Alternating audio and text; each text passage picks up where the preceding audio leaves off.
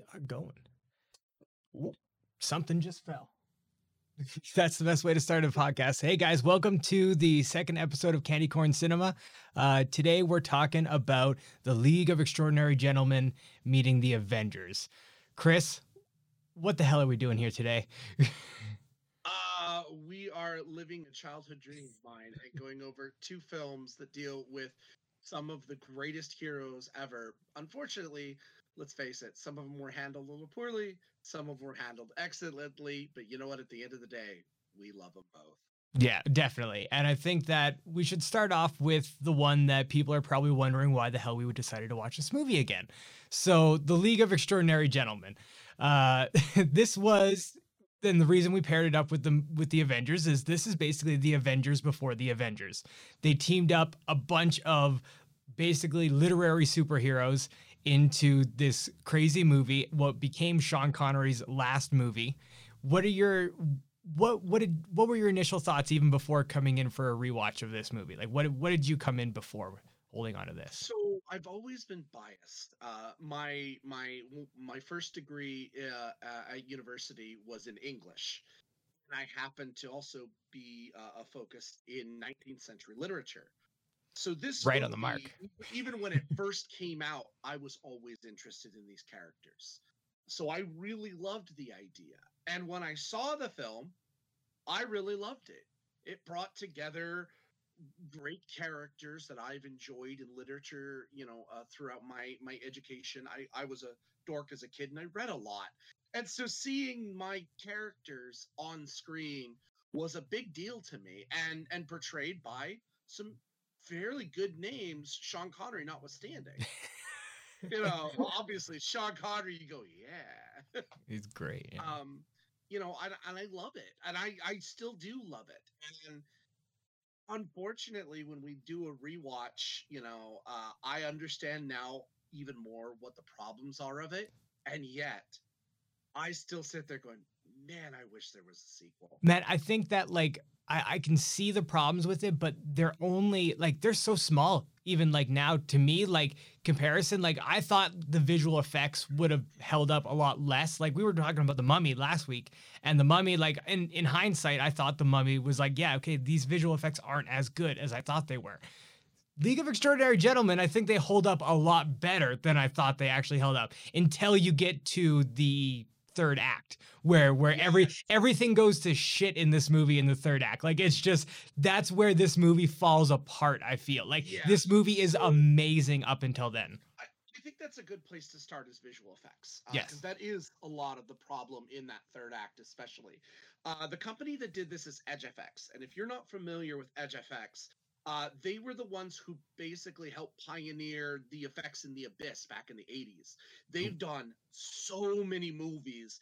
They're a big house. If you don't get ILM, you get Edge FX. Yeah, wasn't the Abyss team also the team that split off to do ILM? They were the diverging teams. So these guys were they were big time.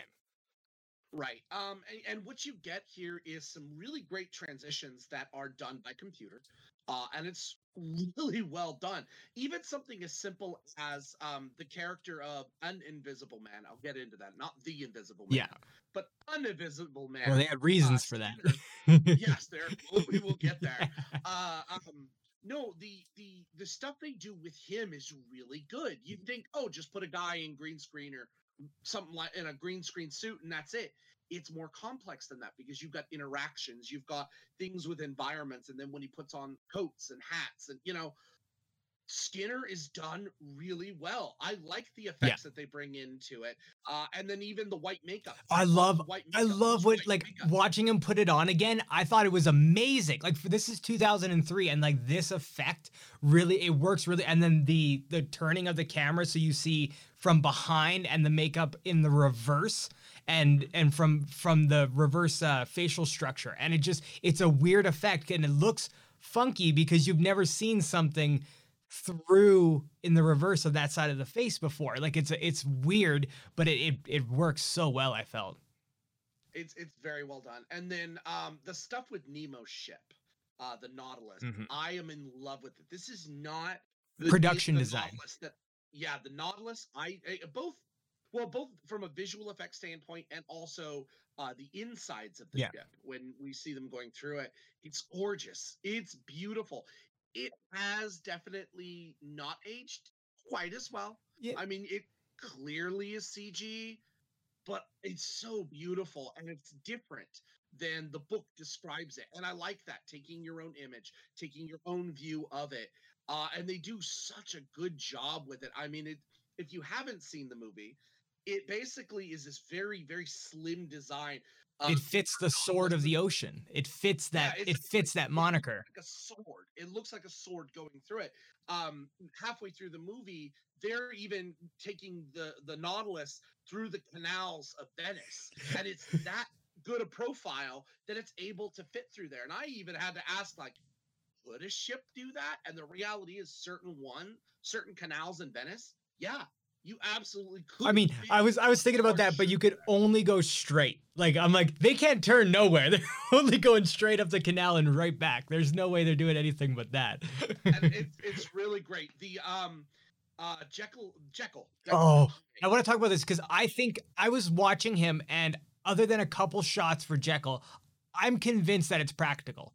Like, either that or it's the best fucking CGI I've ever seen, because So it's really, really fucking good. Like, it's half. yeah. So face is practical. Face is it's the same actor. I thought for years it was a different actor, but that goes to the acting. It's really well done. The face is practical. And at times There is an when arm he's for just sure. standing there, yeah, it's practical. But when he's in action, Oh, yes. Yeah, that stuff. But like, it's just the mix of that is done amazingly. Like, I think this is like, it's one of like, it's the interactions that they're able to get in between that and the Rodney character when he's invisible. Like, this movie is, I think it's ahead of its time in its use of CGI. The problem was it used way too much especially in the end there. Like, that's and that's what I was reading this, like the over reliance on putting too much CGI in was like yeah. So while we love the CGI with Jekyll and Hyde, there's the ending, the Abomination. I was gonna make the reference later. Well, Jekyll's our Hulk. Yeah, and he gets a full character arc in this movie as compared to, I'll say this, the Avengers, where the Hulk is just introduced. He's a character in the Avengers, but like Jekyll and Hyde get like a full character arc in this movie. Like, they go through stuff and Hyde becomes a hero basically in this movie. Yeah, Jekyll and Hyde by far is probably one of the more well done characters in this, and that's the only one you're going to hear out of. That's one of the major problems with this film. But again, we'll get into. I think the visuals in terms of the Abomination type character, it really goes to show two improvements, because this guy looks so bad. It looks like a cartoon in a bad way, bad guy. And then when you go ahead, actually, this is 2003. 2008 is the Incredible Hulk. So 5 years when they bring in the Abomination into the equation. They've always liked the design choices and the CG, what they did with Abomination. I like the combination of the face. It feels like what they did was they took the menacing part that was supposed to be this Hyde-like creature, took that, but instead gave more care with what they did with Jekyll and Hyde. Yeah. So it got better. So I definitely see that influence there. But yeah, Jekyll and Hyde, probably the transition too. The transition phase is. It's like a Cronenberg movie. I fucking love it so much. It's so like twisted, and like there's like 3 different stages of him in mid transformation. I love the flashing in between it. Like, the transformation is beautiful. Yeah, and scary. So I mean, clearly, like the visual effects are good. The scenery. We talked a little bit about scenery last week. The scenery of like Venice, or even you can really tell a good visual effects house when they can do water right. I was but they can do yeah, water. I was gonna say I didn't love the water is the one that I think aged the worst of any visual effect in this movie. Anything to do with the water, like the water on the Nautilus look itself looks great, but then the water waves in the canal on the Nautilus, I think it looked like CGI water, and it's like that sucks, but it's really hard back then. CGI water was hard to do up until basically Avatar.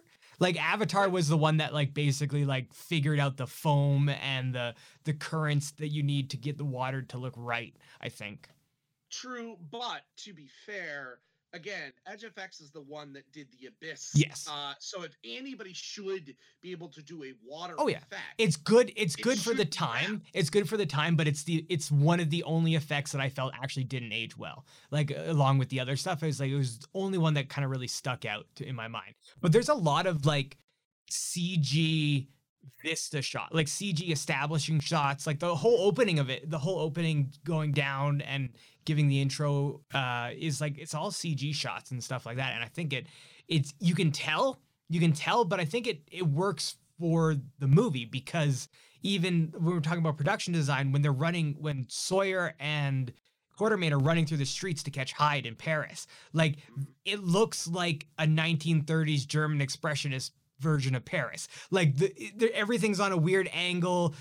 Things are too long for roofs are too long for the walls. It just everything looks a little off and a little crooked and a little weird. And I think that it all adds to this great horror aspect of it. And I think that's one of the things the movie excels at is this kind of atmosphere that it builds.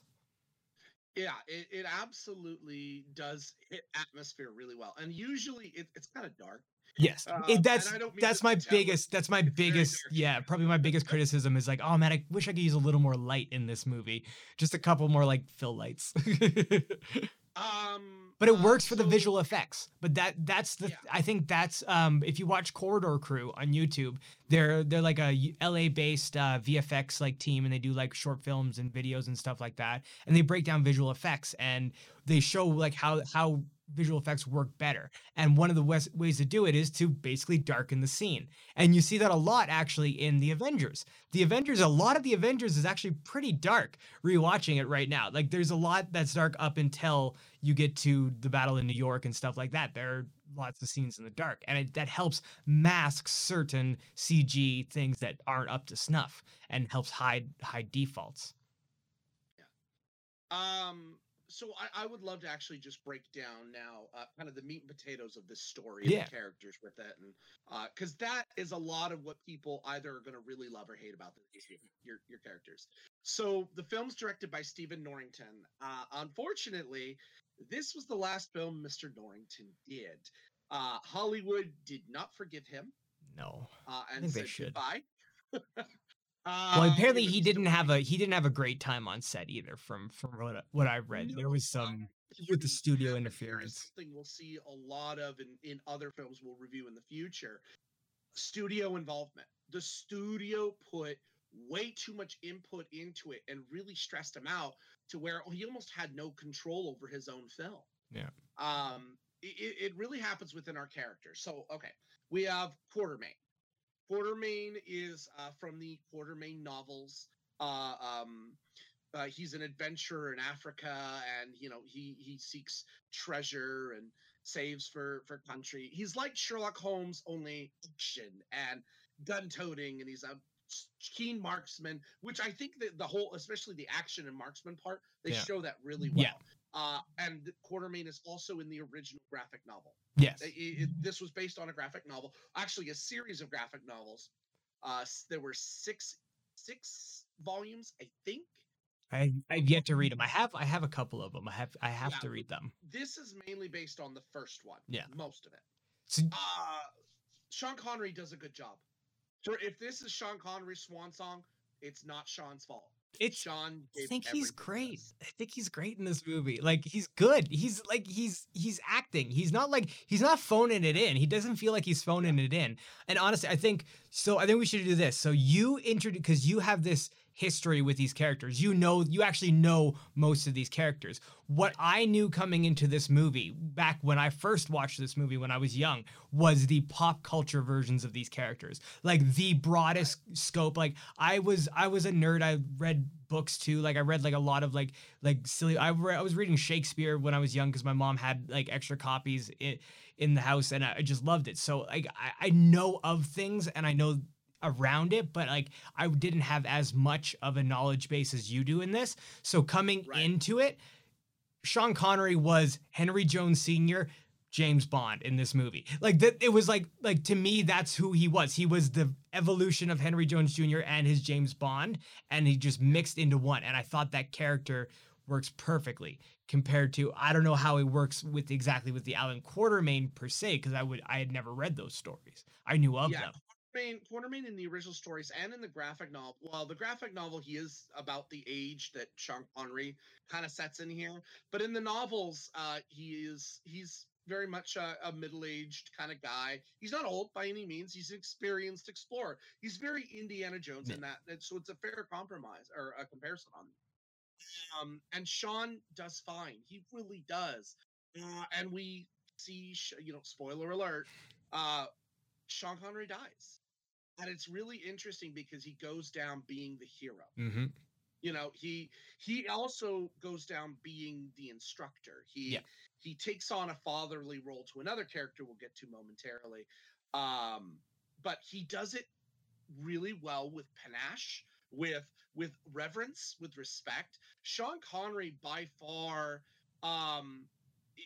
right under Jekyll and Hyde, in my opinion, is the second best written character in this story. Mm-hmm. They give him the most to work with, and I really appreciate that. He still needed more.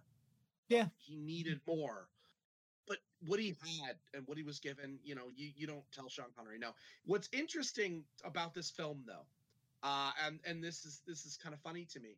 He not only he turned down before this film The Matrix as the architect, which I think would have been brilliant. He would have been great as that. And he turned down, and I think this is the one he's got to sit on because he never understood it. He turned down the role of Gandalf in the Lord of the Rings trilogy. Yep. Mm-hmm. Dude, listen, and I love Ian McKellen. Ian is great as Gandalf. I really would love to even see a screen test. I don't know.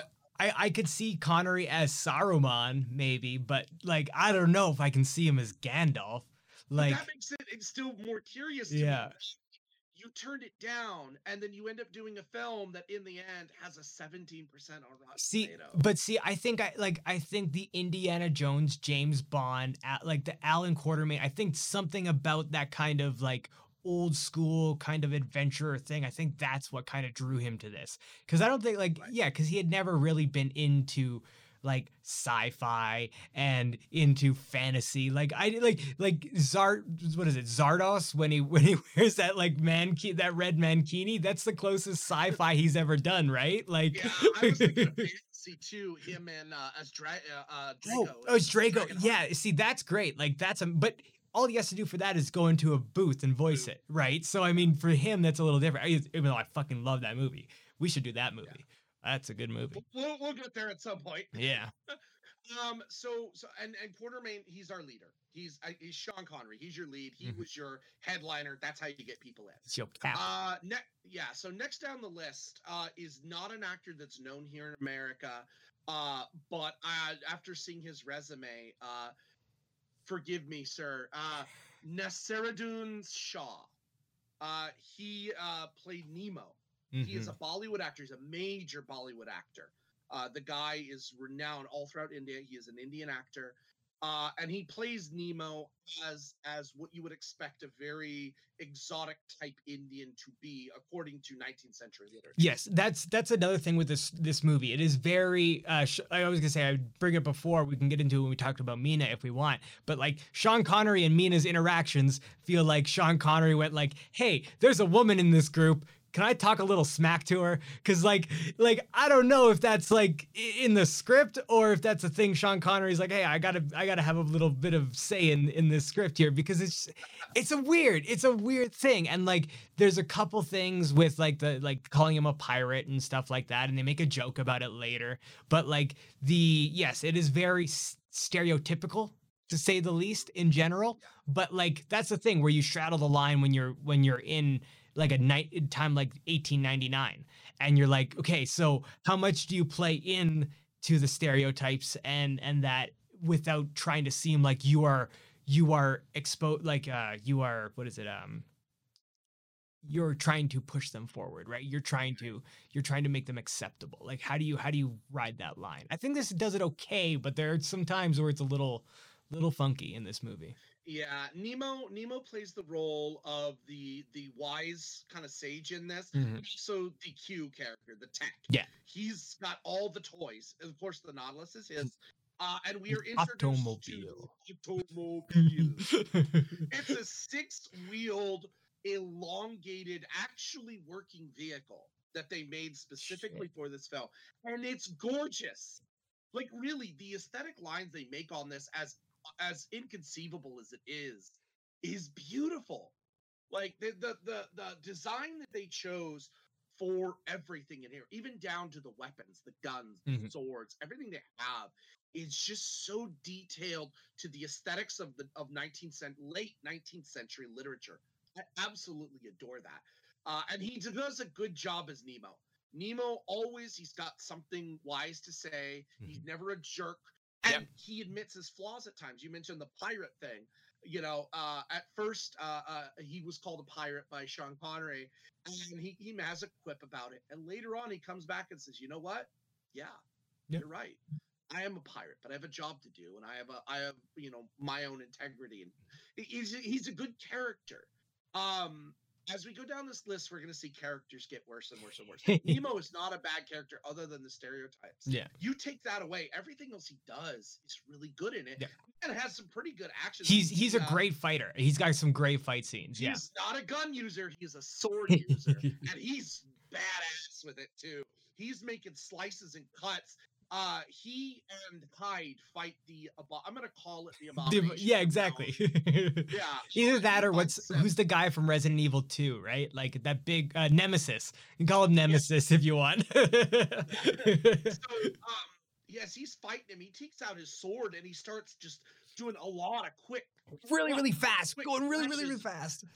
And he manages to save Hyde right at that point. And it's like, wow, all right, Nemo. Really good. The only thing I don't like it is that his design, while stereotypical, reminds me of the Blue Raja from. He's all in blue, and it's a good blue. Oh my god! And Mystery Men came out before too. Mystery Men came out at like 99, so it's like they could have oh no, you could have totally avoided that. That's Nemo. Mina, played by Peter Wilson. I love Peter Wilson. She's not in everything, but when she's in it, I really like her.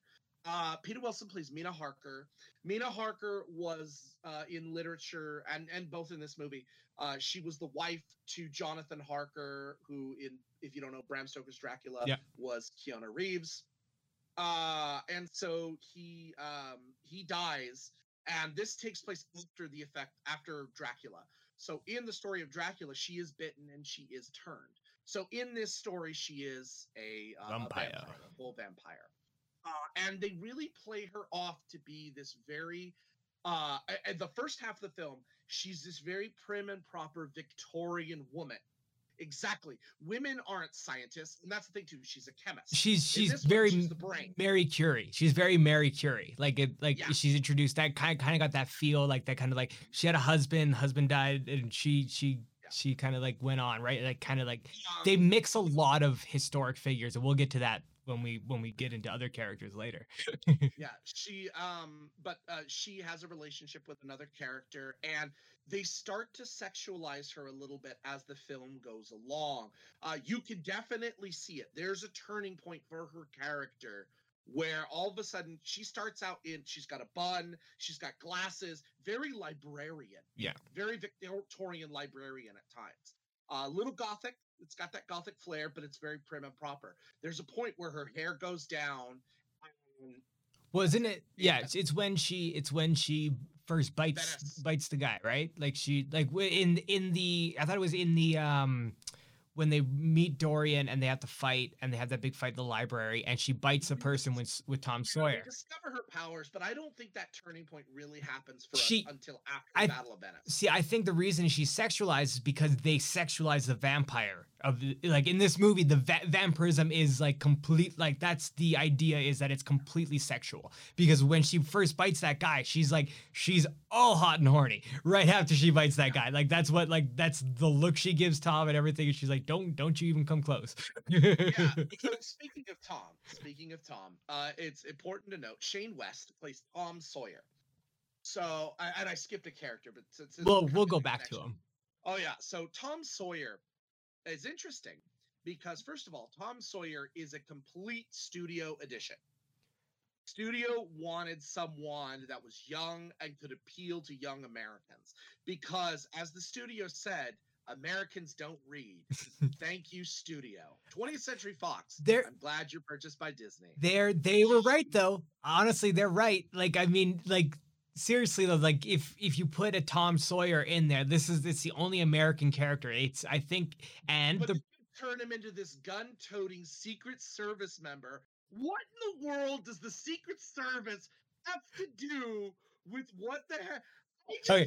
Secret Service is like the only issue with it because it's like, yeah, like I don't really buy Tom Sawyer being a Secret Service agent, right? Like, I mean, like maybe like the problem is you're in 1899.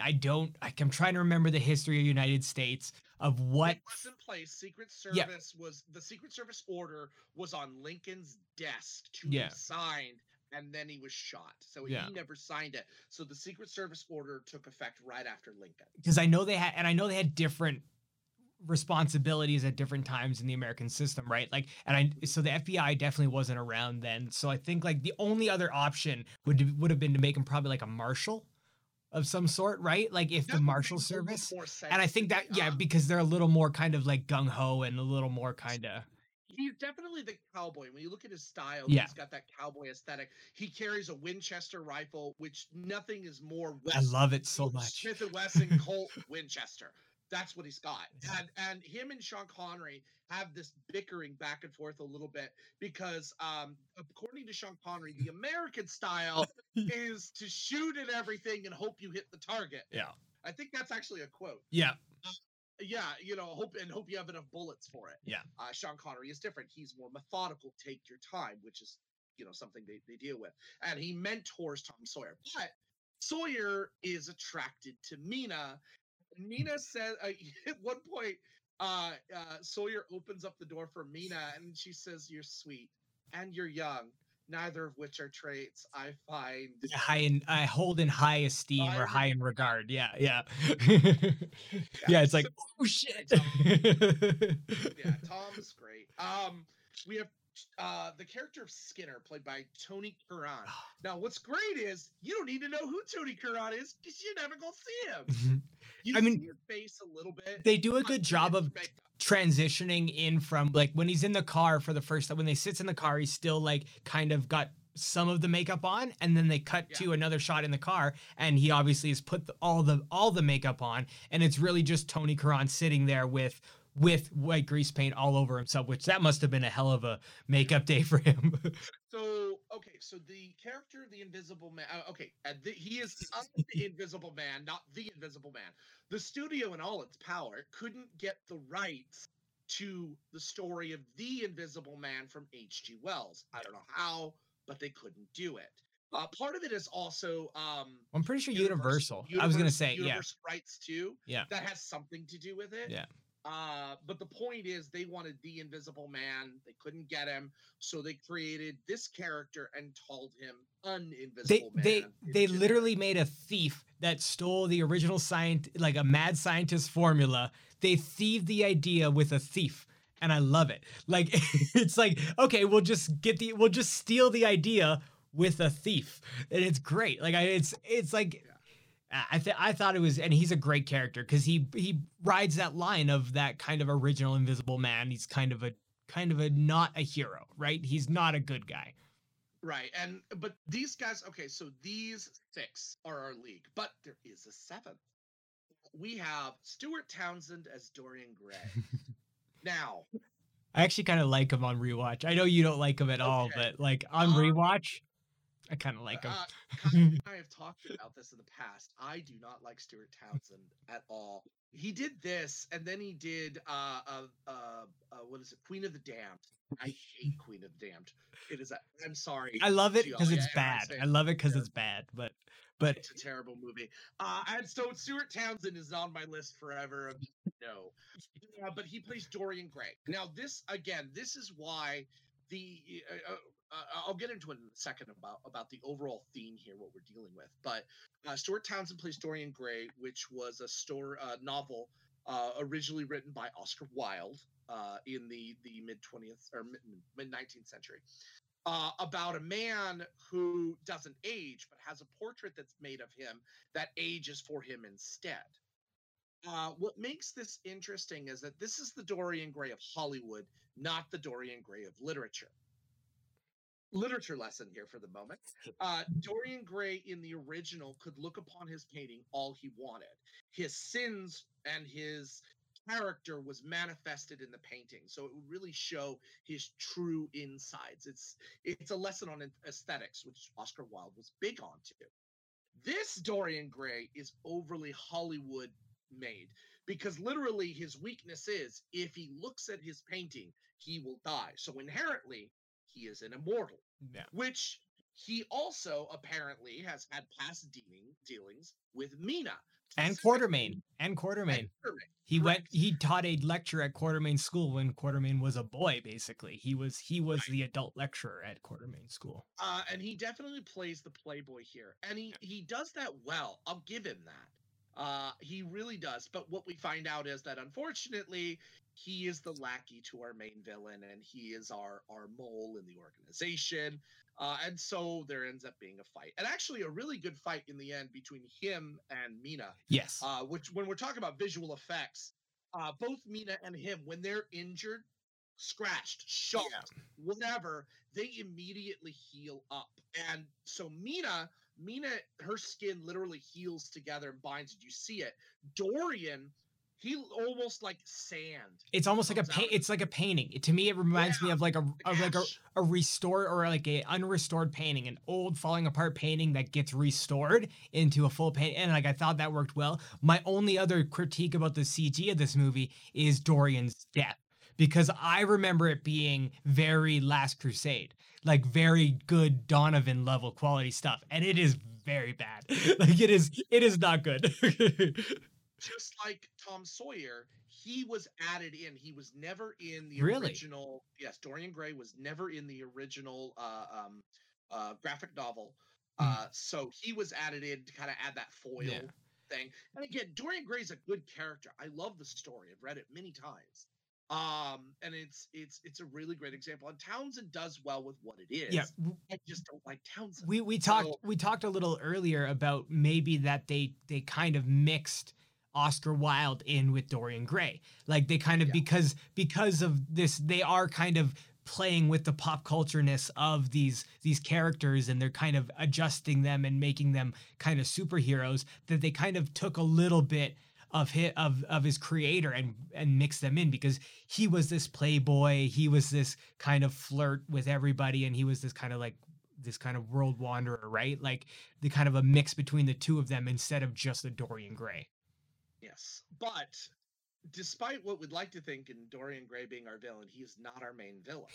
Our main villain actually is quite plain and yet complex at the same time. So Richard Roxburgh, who I'm sure in the future we will talk about him whenever we get to Van Helsing. He plays M.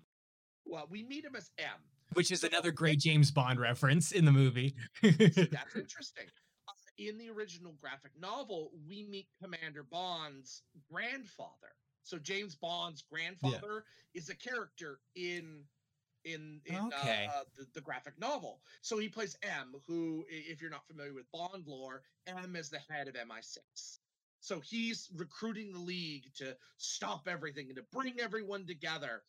But there's also this bad guy that we meet in the very beginning who is wearing a silver phantom mask. Calls himself the And he Phantom. calls him the Phantom. So Little dramatic. yeah. But what we discover is, M is the Phantom. Because we didn't see that coming. Yeah. Yeah, so his whole thing is kind of very Joker-esque. Like, Yeah. I want chaos. I want to see the world burn. And he's going to do whatever he He can. just wants to make the most money off of it. That's all he wants. Yeah. Yeah. But then we find out that M is actually Moriarty. So Professor Moriarty from Sherlock Holmes, and they do a good job with him too because he mentions Reichenbach. Yeah. Which in the And this is stories, after. the second Yeah. movie. This is after Reichenbach falls. He had survived. Yeah. He survived the fall at Reichenbach. So he is our main villain, and he's trying to get a world war started. About 20 years short, dude, but we'll get there. And he's very over the top, which is something we see in Richard Roxburgh. Another one, if you really want to see Richard Roxburgh go overboard, is in Moulin Rouge. Oh, geez, I haven't seen that one. He plays the same manic guy in a lot of the things that he does, and he's really good at it. Yeah. He's good at playing that manic, over the top character. What we get when we put all of these guys together is a lot of action. Nothing wrong with that. The action is good. Mm-hmm. The story is not, and that's a failure because the graphic novel is really good. It's very dark, it's very twisted, but it combines a lot of these characters together in very good ways. Now, if you want to throw in Tom Sawyer, you want to throw in Dorian Gray, no problem with that. I need to care. If I was a normal person who, like the studios say, don't read, I'm not going to care about these characters. I cared about these characters, but in the end, I sat there going, what happened? I love them because of nostalgia. Yeah. I love them in my own way, and that's why it's good in that respect. I like those aspects of it, but if you're not familiar with it, you don't have that advantage, and I think that's where it really hits the 17%. It's not in the visual effects. It's not in the music, which, again, the music, like The Mummy, fine. It's good music, but you're not going to remember it. Yeah. You will not sit and remember it, unlike a certain theme that we will get to when we talk about the Avengers. Yeah. But yeah, it's just we don't care about these characters. At the end of the day, we still have to ask ourselves when we put this on our list to review, why do we love it? It's fun. Mm-hmm. At the end of the day, this was our Avengers. We didn't have any Avengers to look at. We didn't have a Justice League. We had Power Rangers. I think that's about as close as we got. Well, look at the opening scene.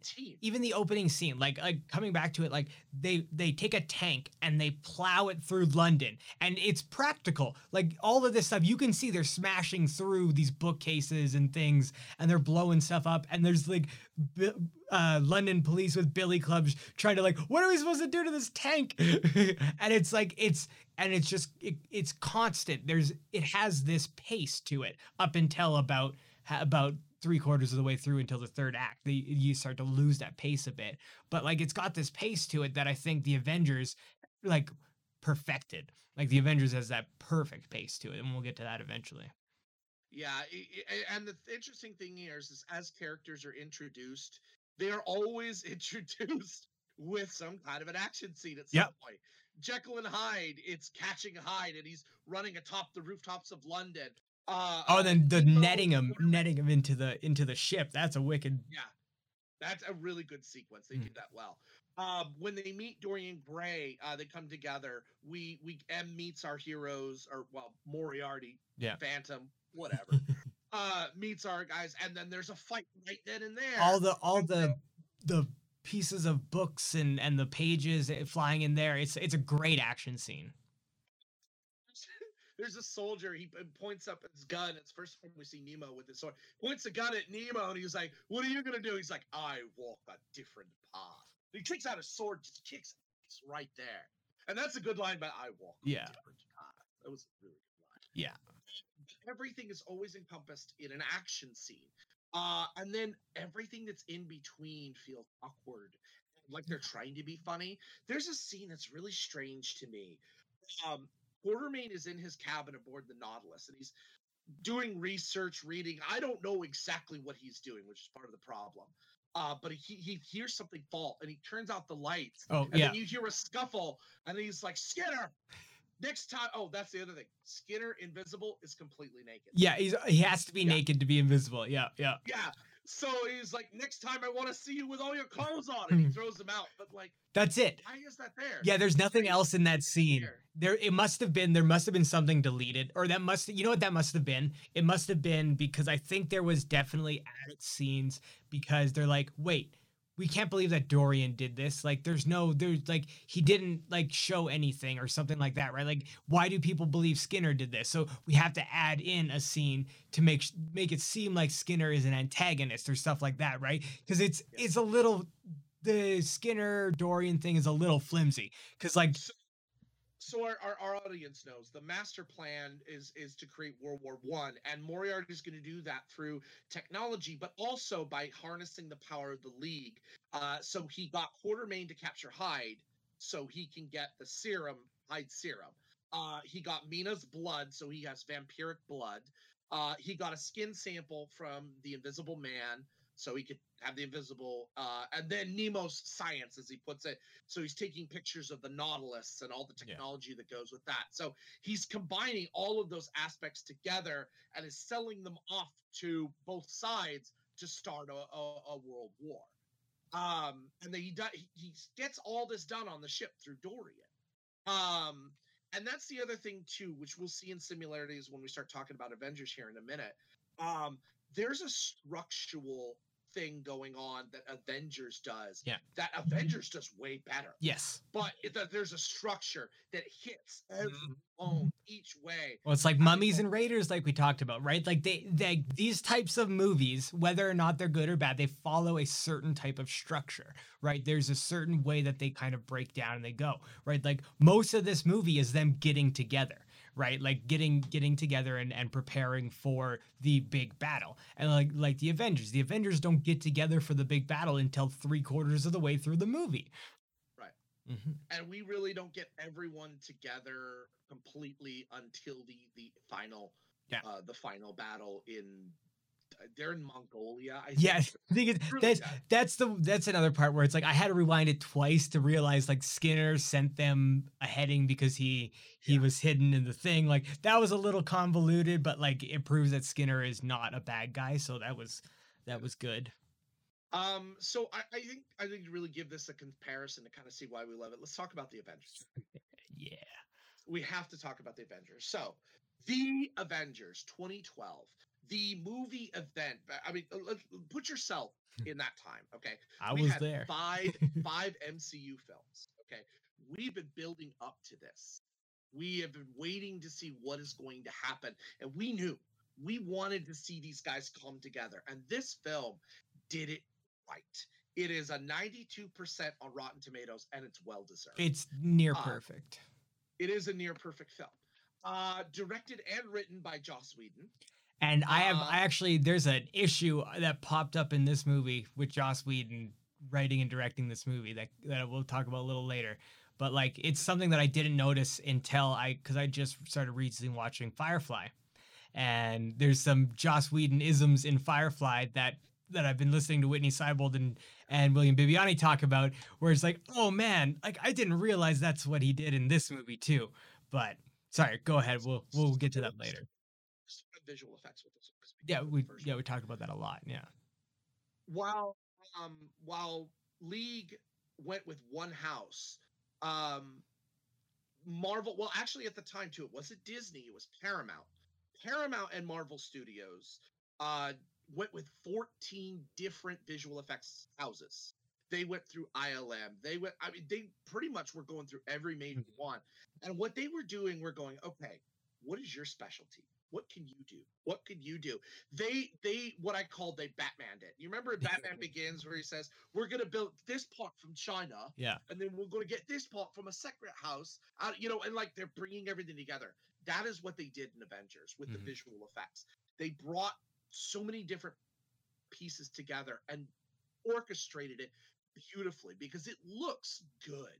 It still looks It good. looks amazing. I've seen stuff from 2012 that does not look good. Still, this is beautiful.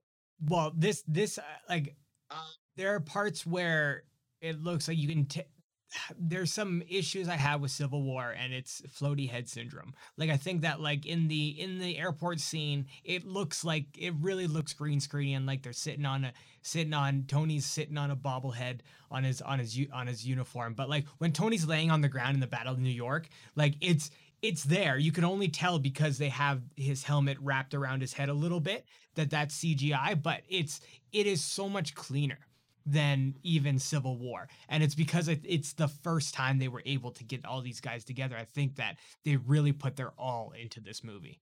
Yeah, the sets for that too were a beautiful mix of CG and practical.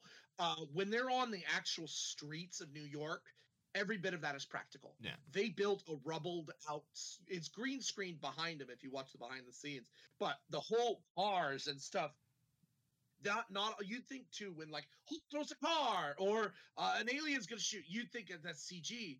They wires practical in front of actors, like that's impressive. The amount of work that went into that to get that realism and that feeling as they're fighting, and the choreography that goes into that, because the Chitauri are all CG. Yes, our aliens are all CG, and I'm sure they've got a couple of stunt guys on set to help out, but I would bet dollars to donuts that there was quite a bit of miming and work and stuff like that to make that work.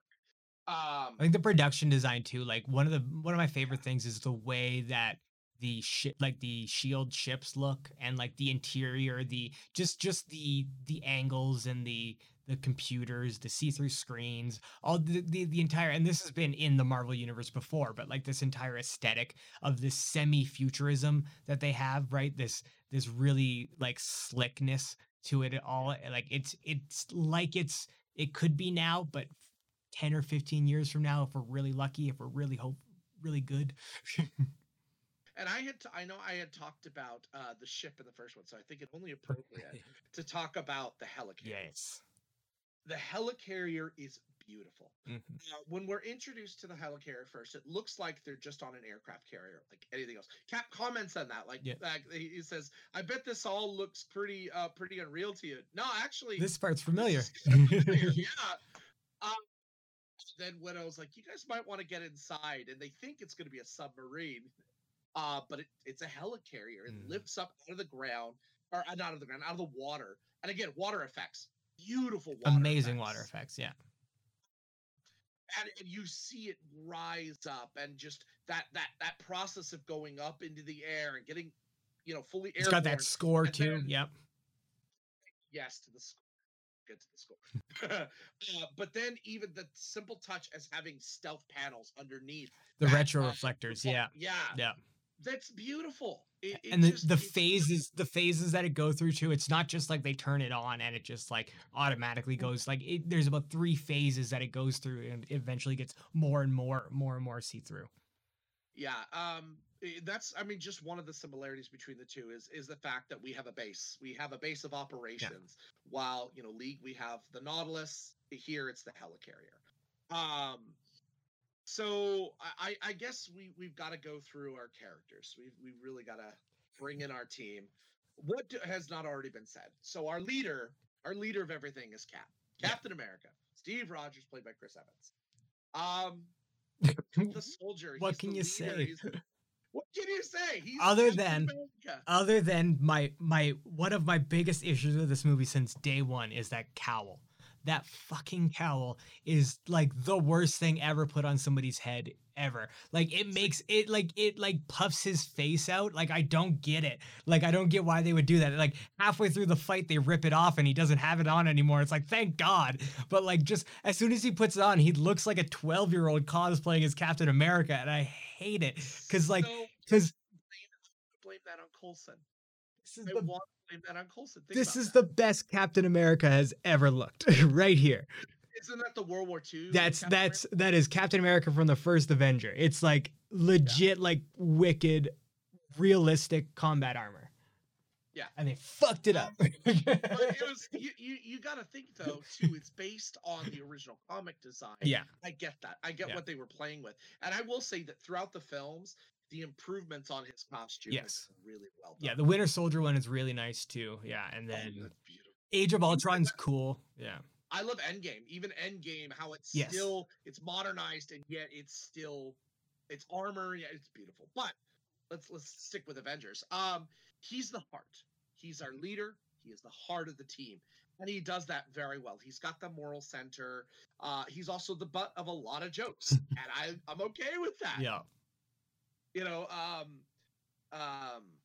Then we have Thor, played by Chris Hemsworth. He really looks like he's cosplaying as Thor in this movie. Like, I mean, only compared because he looks so good in Ragnarok and onward, right? Like even Dark World, I think he fills out a little bit more. Like he looks small. Like standing next to Captain America, Thor looks small, and I was like, wow, like I was surprised rewatching it how small he looked. He's great. He's still amazing. I wish they would keep that old English that they kind of had going, because I really like that kind of dialogue that he had originally.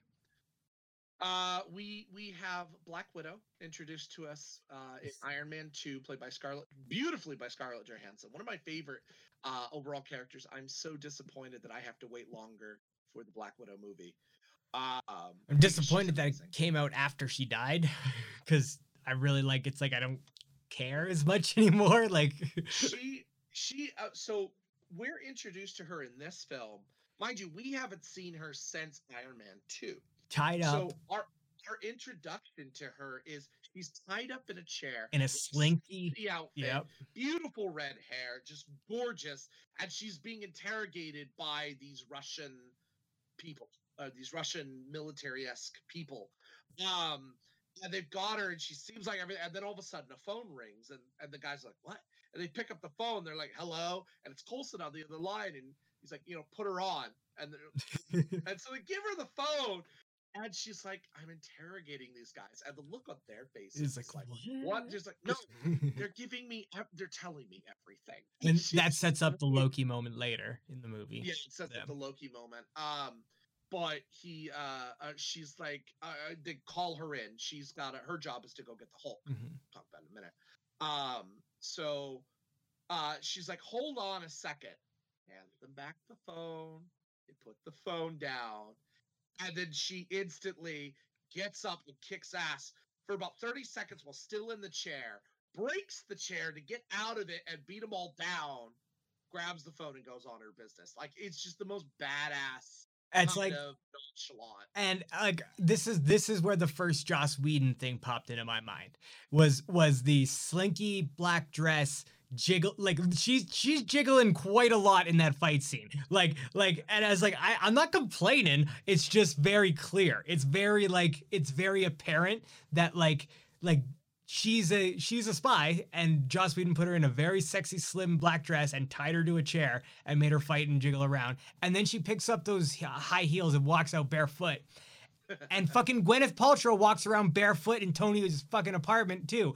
Does Joss Whedon have a fucking foot thing like Tarantino? Like, what the fuck? I don't understand. Like, I just noticed this shit, but it's like, why are the only two women in this movie walking around bare fucking foot? Like, this is weird. This shit is weird, man. I don't get it.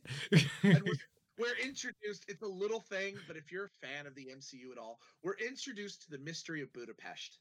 So her and Hawkeye through this whole MCU have this talk about what happened in Budapest, and we never know. So I'm secretly hoping we're getting it. What is in the Black Widow movie? I think we're getting it. Yeah. But anyway, she's best buddies with Hawkeye. Yeah. Her and Hawkeye have a connection, which leads to Hawkeye. So Hawkeye introduced briefly in Thor, very briefly in Thor. I really liked it. I wish they did more, but like I was stoked when they introduced Hawkeye in Thor. Like I was rooting for him. He is a Shield agent who is basically brainwashed. It's by fuck right Loki. away. Yeah, right away. God damn it. Half of the damn film, he's our bad guy. Yeah, And but that internal knowledge and but he never. This is the thing I've noticed it since the first time I watched it. Hawkeye doesn't fucking miss. Hawkeye does not miss, except when he's shooting at his team.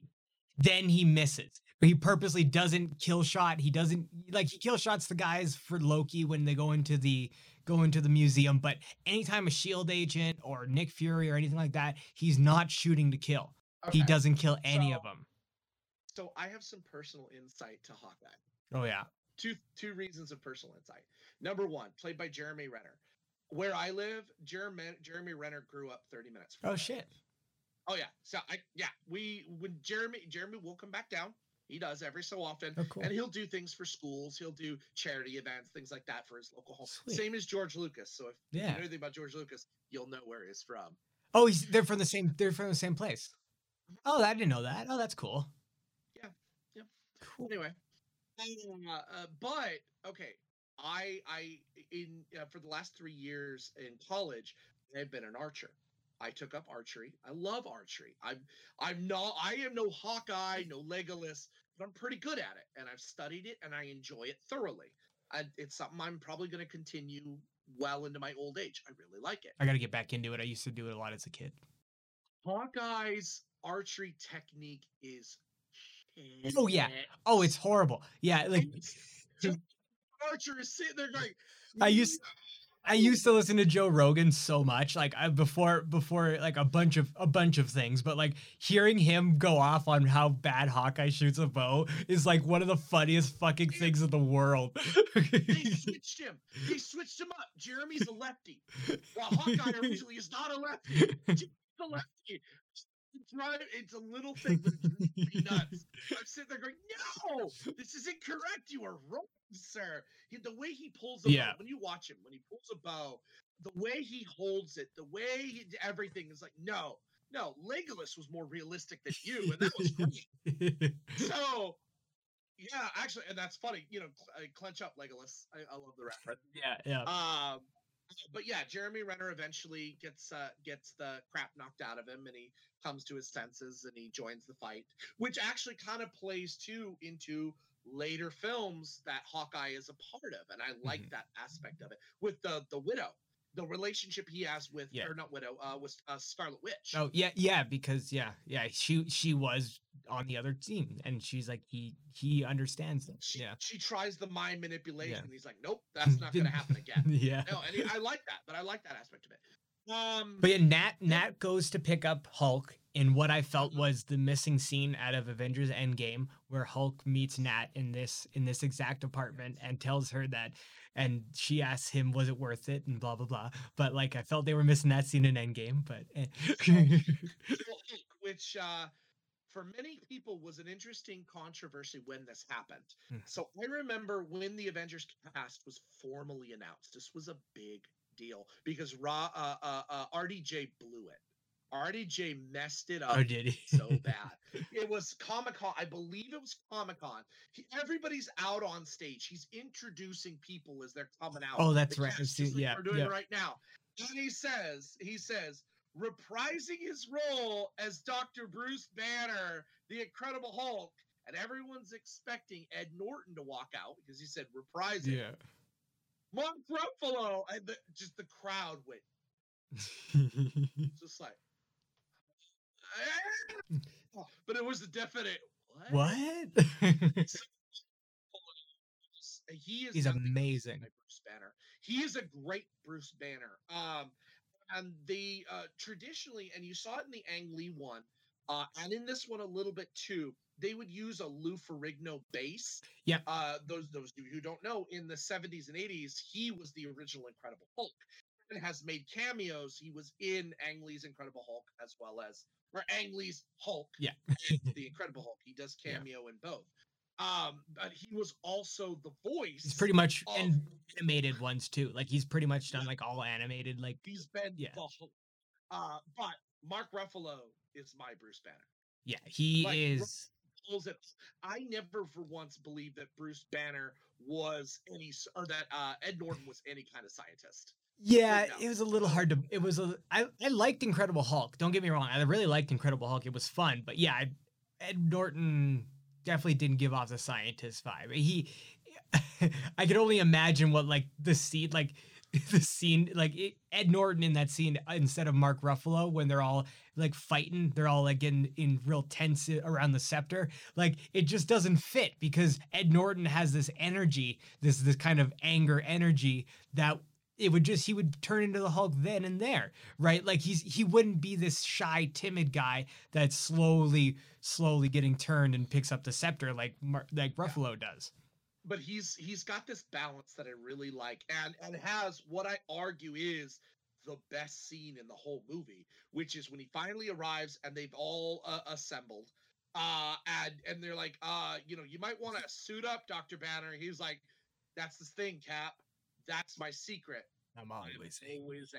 Yeah. Or he says, you might want to get angry. Yeah. I'm always angry, and instantly transforms. Yeah. But I like that because it's a build-up from what we started at the very end of the Incredible Hulk movie. Mm-hmm. I think he starts to figure that out and how to control that anger, but he is always angry. And I like that. That aspect of it really played into it well. And it really makes a good team up. Our supporting characters in this aren't so supporting, in my opinion, but that's where they have to fit. The man, Samuel L. Jackson as Nick Fury. He has the worst line in this movie. This is one of the, like from day one. This is one of those lines where it's they get in the helicarrier for the first time, and they're talking about the gamma ray, like tracking gamma rays, right? And then Banner is like, we need to track so and so satellites, and then Sam Jackson goes, how many are there? And like, it's just the reading, the crossing his arms. I don't know why, but every single time it sticks out to me as like the one line where it's like, why is this stuck in here? This is like one of the worst like readings, or one of the worst, like I just don't get it. Like, it's so weird. And it's like, and it's a nitpick. It's like, there are two, like I said, there are now three things, rewatching with the Joss Whedon thing, three things I don't like about this movie. That Sam Jackson line, Captain America's cowl, and then we'll get to the final Joss Whedon thing when we get to it. The thing, and Sam Jackson gives us something that is really important, because now in comic books, and in all other animated media, the portrayal of Nick Fury is now Sam Jackson's version. Yeah. Nick Fury originally was a white guy. Mm-hmm. He was David Hasselhoff. Yeah, it's true. Even before he was David Hasselhoff, he was David Hasselhoff. That was basically his design. It's changed the game. And Nick Fury is a great character that I believe, behind Robert Downey Jr. now has been in the most. Pretty close to it. Yeah. I think if not, he would be about tied. Yeah. Yeah, he's pretty close. He's been in so many from the very beginning with the Avengers Initiative. By the way, one of the best deleted scenes that was never done. Have you seen this in the original Iron Man? Where he says, we've got men who crawl on walls. He mentions mutants and Spider-Man. Because they couldn't get the rights to this, they had to change it to the ending that they have. You think you're the only one. Anyway, but he's really great. He is the man behind the curtain, although he has no problem showing his face. As we get to see in Winter Soldier, can kick ass. Oh yeah, and I really like that. We have Maria Hill, played by Colby Smulders. She gets a little to do. It's still great to see her in this. It's something other than How I Met Your Mother. Have you seen Stumptown? I'm gonna plug Stumptown because Stumptown is fucking awesome. Everybody should go watch Stumptown. Yeah, I love Colby Smulders. She's another one that is carrying throughout the MCU. Mm-hmm. And then the man, the true heart of the Agents of S.H.I.E.L.D., Agent Phil Coulson. I thought his first name was just Agent. he's played by Clark Gregg. He's great. I love the first time he shows up in the movie when he pops into Tony's tower there with Pepper, and there's like, Phil. Why is he Phil? No, I still laugh at that every time. That it was like, no, I thought his first name was Agent. Tony being Tony. Yeah. But Phil Coulson is the catalyst that happens. On the helicarrier, Loki. I haven't even got to Loki yet. Loki kills it basically right then and there. And it's the catalyst that sets everything forward for the Avengers to work together. Finally, because as they've interacted with each other, they don't get along. Their egos clash. They're yelling and sniping at each other and fighting. And his death is that catalyst to get everything going. But luckily, and again, if you're a fan of the Agents of S.H.I.E.L.D., he's not dead. Well, he was dead, and then now he's not. Wow. And then remember, he was again. The magical place. Yeah. I don't know. I have to catch up on the last 2 seasons, so. I am so behind. I'm so behind on that. Anyway, but he's really really great in that. And then our villain, our main guy, Loki, Tom Hiddleston, every girl's wet dream apparently. I keep getting told this and I don't get it. He screen tested. He screen tested for Thor. He was almost actually Thor, which would have been even weirder. He's so scraggly. I've seen him. I haven't seen shirt off pictures. And he's not really. I've seen the test footage of him as Thor. It looks weird. He's very skinny. So he's Loki. He's Loki. Amazing. He's conniving. He's in this. Okay, here's the thing. Loki gets better over time. Yeah. I do not like Loki in general, Thor and Avengers. After that, when they start to really write it better, when he gets a character, when he actually gets character. It's one of the few things in Thor: The Dark World that I really like is Loki's arc. Yeah, Loki's really good in that. Otherwise, don't watch Dark World, please. Just don't waste your time. People think Iron Man 2 is the worst MCU movie. Fuck off. No. Dark World. No. Sorry. Chemistry with Natalie Portman, my ass. Yeah, Sam Rockwell in any movie does not make it the worst movie ever made. Fuck off. Yeah. But anyway, so Tom Hiddleston is Loki. He commands an army of the Chitauri, who is given into spoiler alert, by Thanos. And that, by the way, this was not the first film in the MCU to give us a post-credit scene, but gave us our first look at Thanos. Yeah.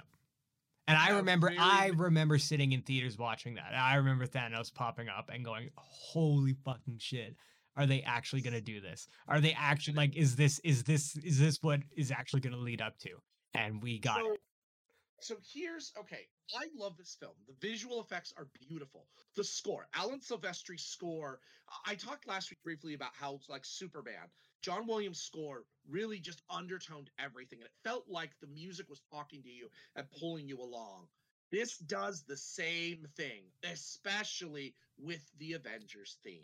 I think my biggest issue is that the Avengers theme is pretty much the only theme that really does that in the movie. Like they use it a lot and to good effect, and I enjoy it. But like, there's not really, other than Black Sabbath, there's not a Iron Man theme. There's not a Captain America theme, right? Like eventually we get those themes later on, right? And like Black Panther gets a theme because Ludwig Göransson is the greatest composer probably working right now. But anyway, but yeah, this score is great, but I think that like it is, and it goes into, again, what Whitney Seibold and William Bibiani have been talking about recently, is that these superhero films are very military propaganda pieces. And rewatching the Avengers with that kind of in mind, the score and the way they shoot S.H.I.E.L.D., it's very pro-military, and that is too, whether or not you find that a pro or a con.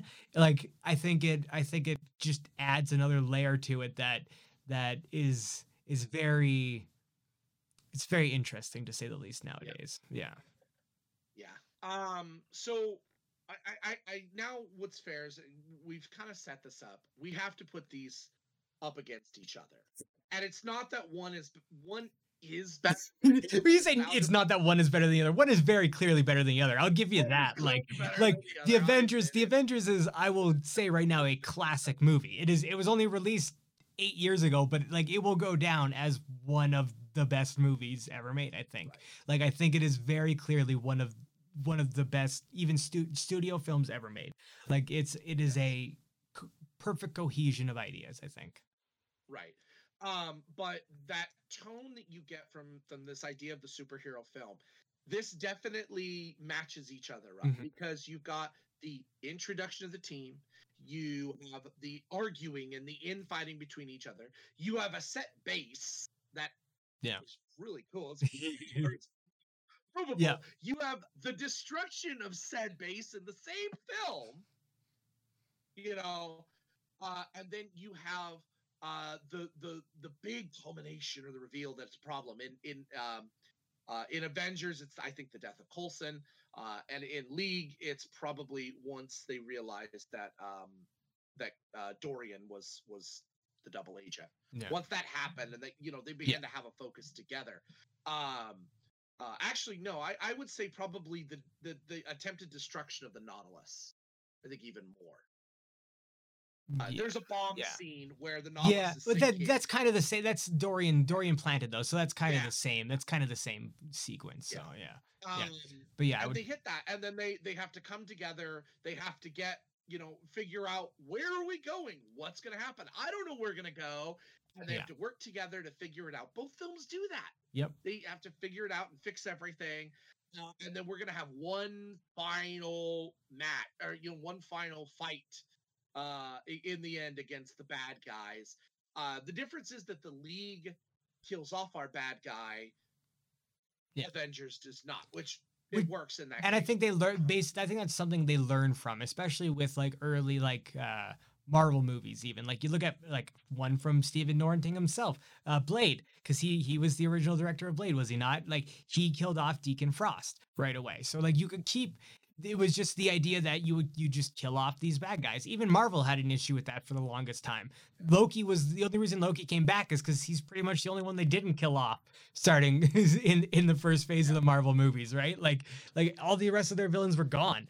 So it's like I think they were starting to learn that it's like they need to build and they need to continue to use villains. The formula for each of these teams is very similar as well.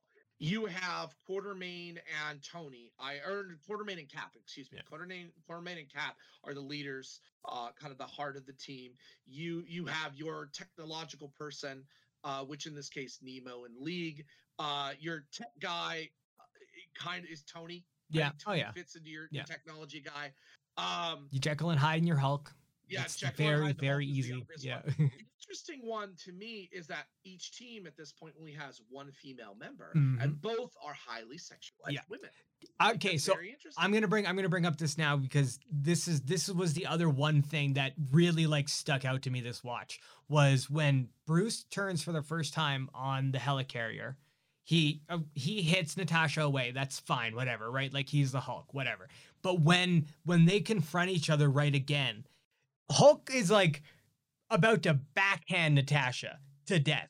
Like that's the scene. Like he is holding his arm up like this about to backhand Natasha. And watching Firefly and the way Joss Whedon treats women and like his liberal use of the word whore and just like and the look that like she like curls up into a ball.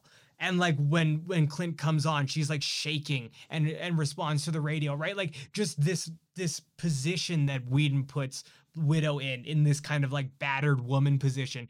And then later on, we all want them to get together. In like Age of Ultron, they're like lovey-dovey and they're sweet. And it's like, it's this weird domestic abuse thing that's really awkward considering the history of Joss Whedon now.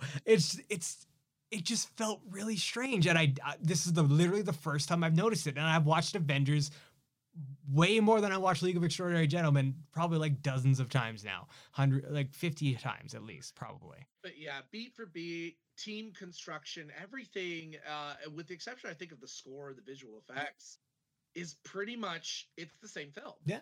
It really is, except Avengers, what I think the advantage that Avengers has besides time and much better visual effects houses, apparently. All works. Of them. Well, you get all of them.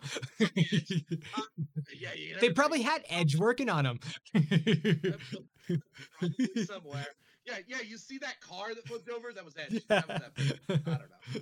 But what you get here is, I think it's the pacing is my biggest thing. A matter of pacing and timing. Yeah. League of Extraordinary Gentlemen is just under 2 hours. Avengers, a little over 2 hours.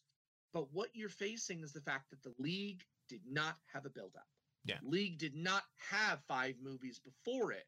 League did not have comic books, which are in the pop culture mainstream. They don't have that. Well, they had a comic book, but even then, that comic book was a independent comic. It was Vertigo, right? So it's like, it's not even, it wasn't a mainline popular comic book, but Avengers has had time. Yeah. Avengers had time to age.